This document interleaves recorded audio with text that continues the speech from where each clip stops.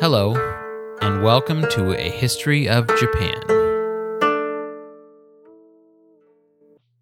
Season 9, Episode 19, Kenshin and Kanto, bonus episode.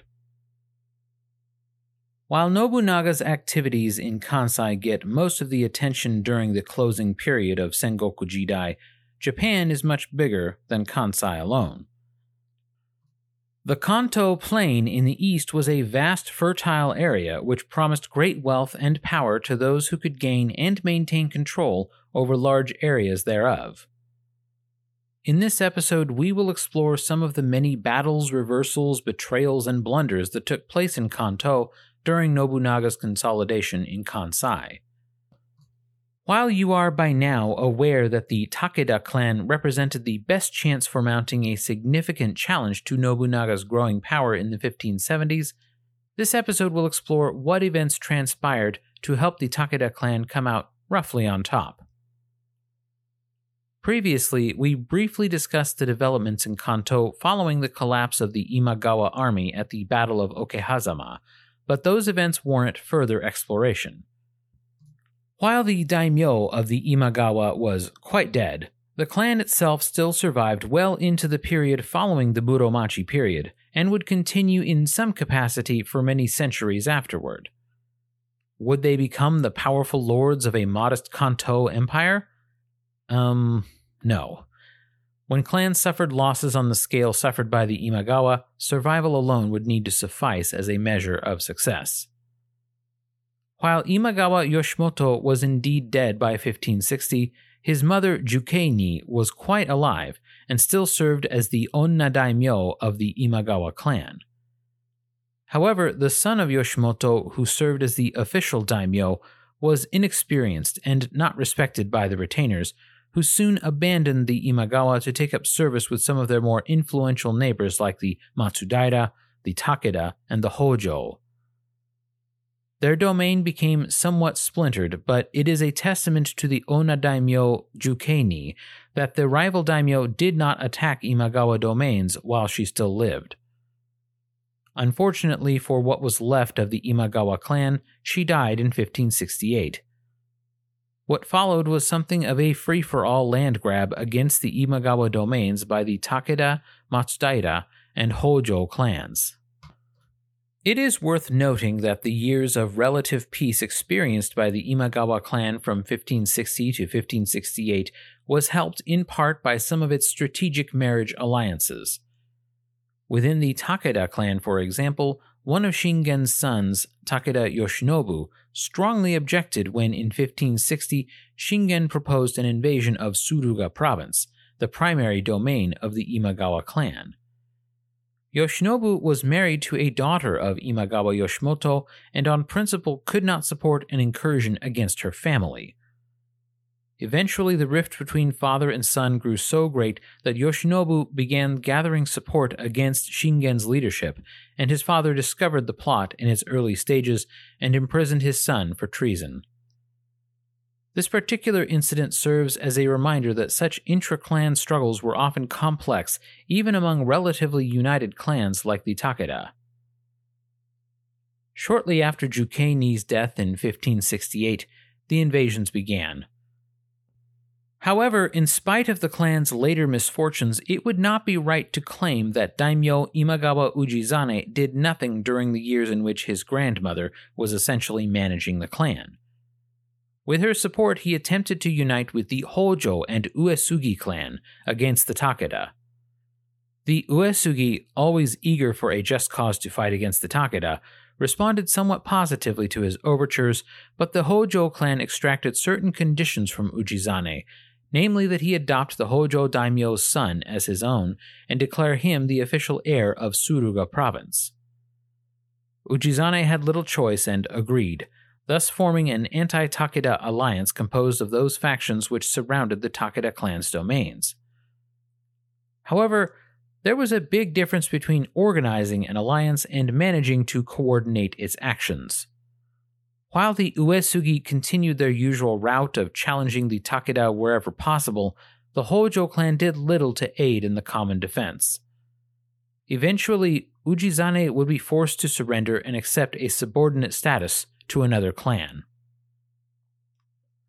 In the years prior to Ujizane's surrender, the Uesugi clan were making repeated incursions into Kanto.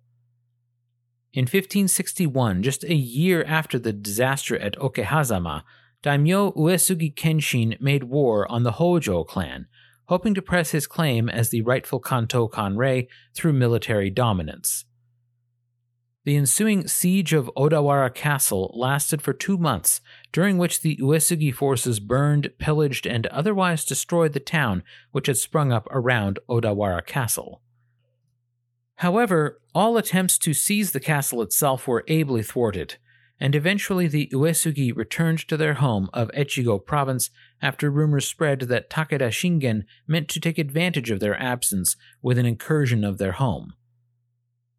Next, the Uesugi turned toward Karasawa Castle, which lay at the junction of major roads which crisscrossed the Kanto region.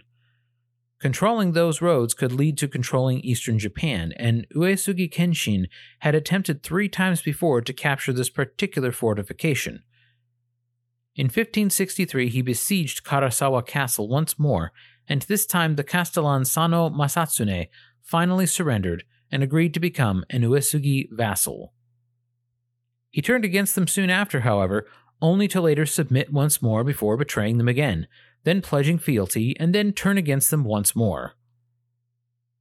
It seems a little funny that Sano Masatsune so frequently committed these flip-flops, but the army of Uesugi Kenshin was already stretched far beyond its supply line, and needed to return to Echigo province before Takeda Shingen or some other ambitious rival took advantage of Kenshin's absence.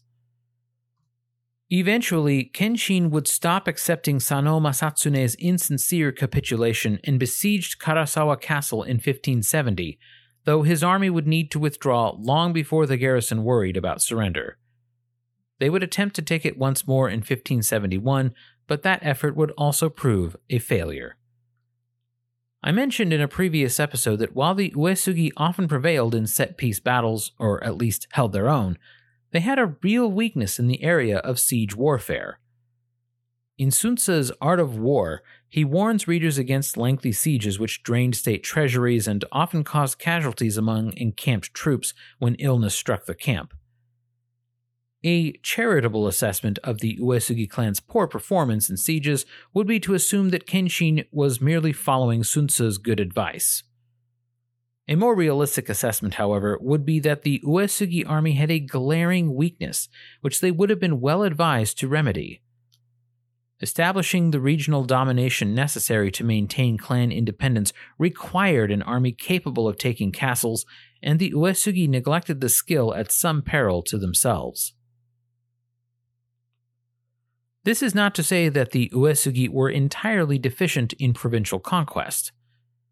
Throughout the 1550s and 1560s, Kenshin frequently asserted himself within the political factions of northern Chubu, gradually playing 2 sides against one another until he became the dominant leader and de facto daimyo of much of the northern coast stretching into Kansai.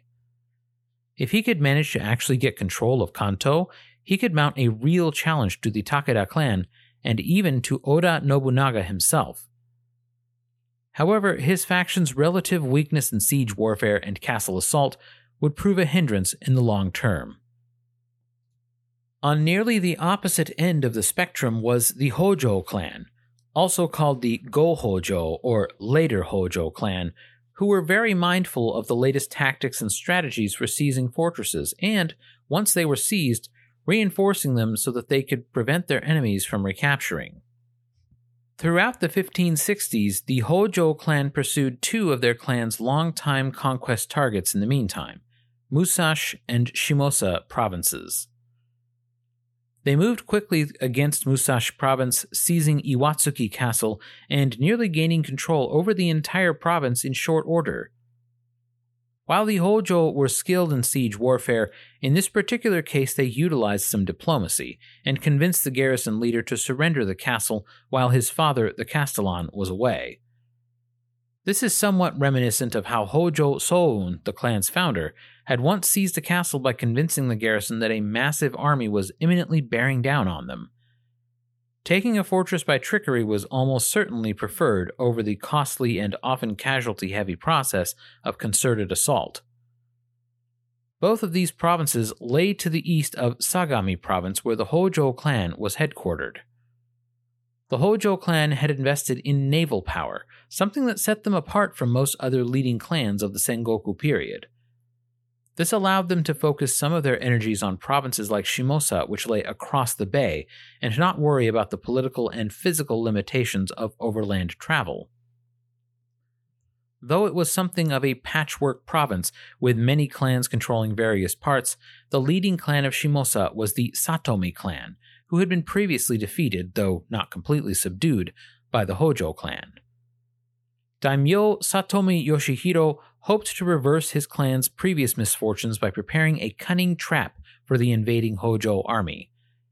Although the invaders numbered around 20,000 and his own meager defenders were only around 8,000, he planned for his troops to withdraw when the Hojo came in sight, drawing them to a place where the defenders had a strategic advantage, likely a patch of high ground. Unfortunately for Yoshihiro, his enemy daimyo, Hojo Ujiyasu, expected just such a ruse and arranged a countermaneuver. His son Ujimasa was leading a detachment of the main Hojo force, which attacked the Satomi army from the rear around the same time that the vanguard was engaging their front ranks. This time there would be no recovery for the Satomi clan, as their army was utterly destroyed, and their leaders either killed in the battlefield or forced to commit seppuku afterward. In 1568, Imagawa Jukeini died, and the Imagawa domains were considered up for grabs. Daimyo Imagawa Ujizane gathered what remained of the Imagawa army, which, considering the mass defections of their vassals and retainers, was not very numerous, and prepared to ambush the Takeda army, who was quickly mobilizing to invade Tsuruga province. Ujizane's planned ambush was betrayed, however, by many defectors whom Takeda Shingen had convinced to join with him. The ambush thus quickly turned into a disaster for the Imagawa troops, who fled from the encounter. Because of their hasty withdrawal, Sunpu Castle was left relatively undefended and was easily captured by the Takeda. The unfortunate Ujizane was forced to hole up in Kakegawa Castle in Totomi province as Takeda Shingen continued bringing Tsuruga province under his control. The next year, 1569, Imagawa Ujizane faced another threat in the form of Tokugawa Ieyasu, who came to Kakegawa Castle with his army and laid siege. The ordeal lasted 5 long months, but eventually Ujizane met with Ieyasu and they hammered out a deal which allowed Ujizane to keep his life and at least a portion of his dignity, even if there was no question that Ieyasu came out way ahead. The Tokugawa chieftain agreed to accept Ujizane as a vassal and to help him recover his domains in Tsuruga province from the Takeda clan. Tokugawa Ieyasu was hardly making this promise in good faith, but grasping at an opportunity to expand his domain in the near future. He was now the unchallenged master of Mikawa and Totomi provinces, but he disliked the proximity of the Takeda clan to his lands, nearly surrounding his domain to the north, and, now that they controlled Tsuruga province, they formed a barrier to his planned eastern expansion. Claiming to support his vassal, the rightful ruler of Tsuruga province, would give him a just cause to make war against the Takeda, with whom he had been formerly allied. The Takeda may have been irritated at the Tokugawa clan's diplomatic betrayal, but they already had their hands full fighting other neighbors. In 1568, they fell out with the Hojo clan because the Hojo continued to support the Imagawa. Shingen's forces first attacked Hachigata Castle in Musashi province, but when it proved too difficult to seize through assault, they attempted to take Takayama Castle to their south. When that likewise presented too great a challenge to assault, they continued their march south and struck directly at Odawara Castle, the traditional headquarters of the Hojo clan. It appears that the Takeda clan were not entirely prepared to deal with long-term sieges at this time, however, and may have considered this excursion more of a punitive raid than a conquest-centered campaign. After a few days besieging Odawara Castle, they laid waste to the surrounding town and departed. I hope it is clear by now just how dominant the Takeda clan was becoming in Kanto by the end of the 1560s. They held nearly all of Shinano and Kai provinces while also controlling a decent chunk of Musashi, Kozuke, and Sagami provinces as well. The Tokugawa and Hojo were practically the only powers in southern Kanto who could hope to check them, and they naturally reached out to another major power whose domain lay to the north of the expansive Takeda domain, the Uesugi. At this point, it had been almost 10 years since the dramatic Fourth Battle of Kawanakajima, but Uesugi Kenshin was still eager to find a path toward dominating the Kanto and legitimizing the title he had extorted from his former liege lord. An anti-Takeda alliance between the Tokugawa, Uesugi, and Hojo clan would make the Tiger of Kai practically surrounded. If they could get the Oda clan involved, they could contain and eventually eliminate the threat of Takeda expansion entirely. Ironically, the Oda clan was actually less able to involve themselves in this dispute after their daimyo had entered the capital. Nobunaga's power was upheld in part by a delicate facade that he was acting in the interests of the rightful shogun and not merely grasping for power and cynically settling scores with personal enemies. This is why he went to such lengths to establish a just cause for attacking the Asakura and Azai clans, and why he was limited in what actions he could take against the Takeda until they attacked his domains directly later on. Thus, for the moment, containing and pushing back against Takeda expansion was the prerogative of Uesugi Kenshin, who assembled his army and marched into Kozuke province, which lies to the northeast of Shinano province and to the southeast of Kenshin's domain in Echigo province. They marched toward Ishikura Castle, a fortification which had changed hands from Uesugi to Hojo and eventually to the Takeda throughout the last few decades. Takeda Shingen assembled an army to meet the Uesugi incursion at the Tone River in 1571. The two rival daimyo followed their usual patterns of non-committal skirmishes and both ended up withdrawing without either side being able to claim victory. This would be the last time when Shingen and Kenshin faced one another on the battlefield. As we discussed in the previous episode, Shingen would go on to nearly destroy the Tokugawa clan, but would meet his end while encamped, likely from complications arising from a wound.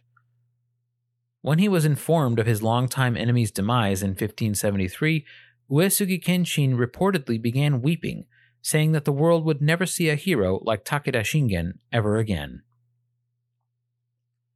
At the close of the Muromachi period in August of 1573, the Takeda clan were still the dominant force in Kanto, having control over Sagami, Musashi, Kozuke, Shinano, and Kai provinces, which roughly formed the heartland of the region.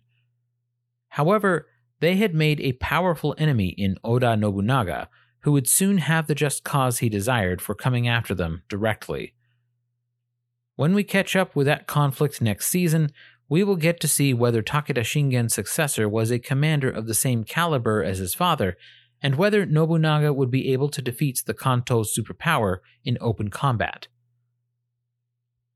To close this episode, I wanted to offer some final thoughts about Takeda Shingen, Uesugi Kenshin, and their respective triumphs and mistakes. Takeda Shingen, the Tiger of Kai, forged an impressive empire in central Kanto, and he did it by emphasizing a type of combat which appealed to the samurai of the area. There had long been a connection between traditional samurai and horses. That is to say, those warriors who traced their lineage back to the Seiwa Genji or the Taira or even the Tachibana felt that horse ownership was an important part of what separated them from bandits, ashigaru, and other warriors of common origin. Convincing these would-be heroes to fight in a mass cavalry charge, largely eschewing individual combat, proved to be a very effective strategy for Shingen. That the war machine of the Takeda clan was also capable of supporting sieges and castle assaults only added to their success. However, their sluggishness in adopting firearms on a large scale, as well as their general failure to adopt other tactics within foot-based combat, meant that the Takeda clan had more than one exploitable weakness. In fact, I think there's a case to be made that if Shingen had not died while encamped against the Tokugawa and managed to face Oda Nobunaga in open combat, the Oda still would have triumphed. Rapid mass cavalry charges were incredibly effective on the broad plains of Kanto where they usually fought, but such maneuvers have limited application in mountainous Chubu and Kansai. I think the fundamental problem with the Takeda clan, both with and without Shingen, was its seeming refusal to adapt to changing circumstances. You may recall from episode 14, The Dragon of Echigo and the Tiger of Kai, that Shingen himself lost the Battle of Uedahara, in which he outnumbered the Murakami clan more than 2-1. Although he did have his own arquebusiers at the battle, he did not deploy them until the tide of battle had already started to turn against the Takeda.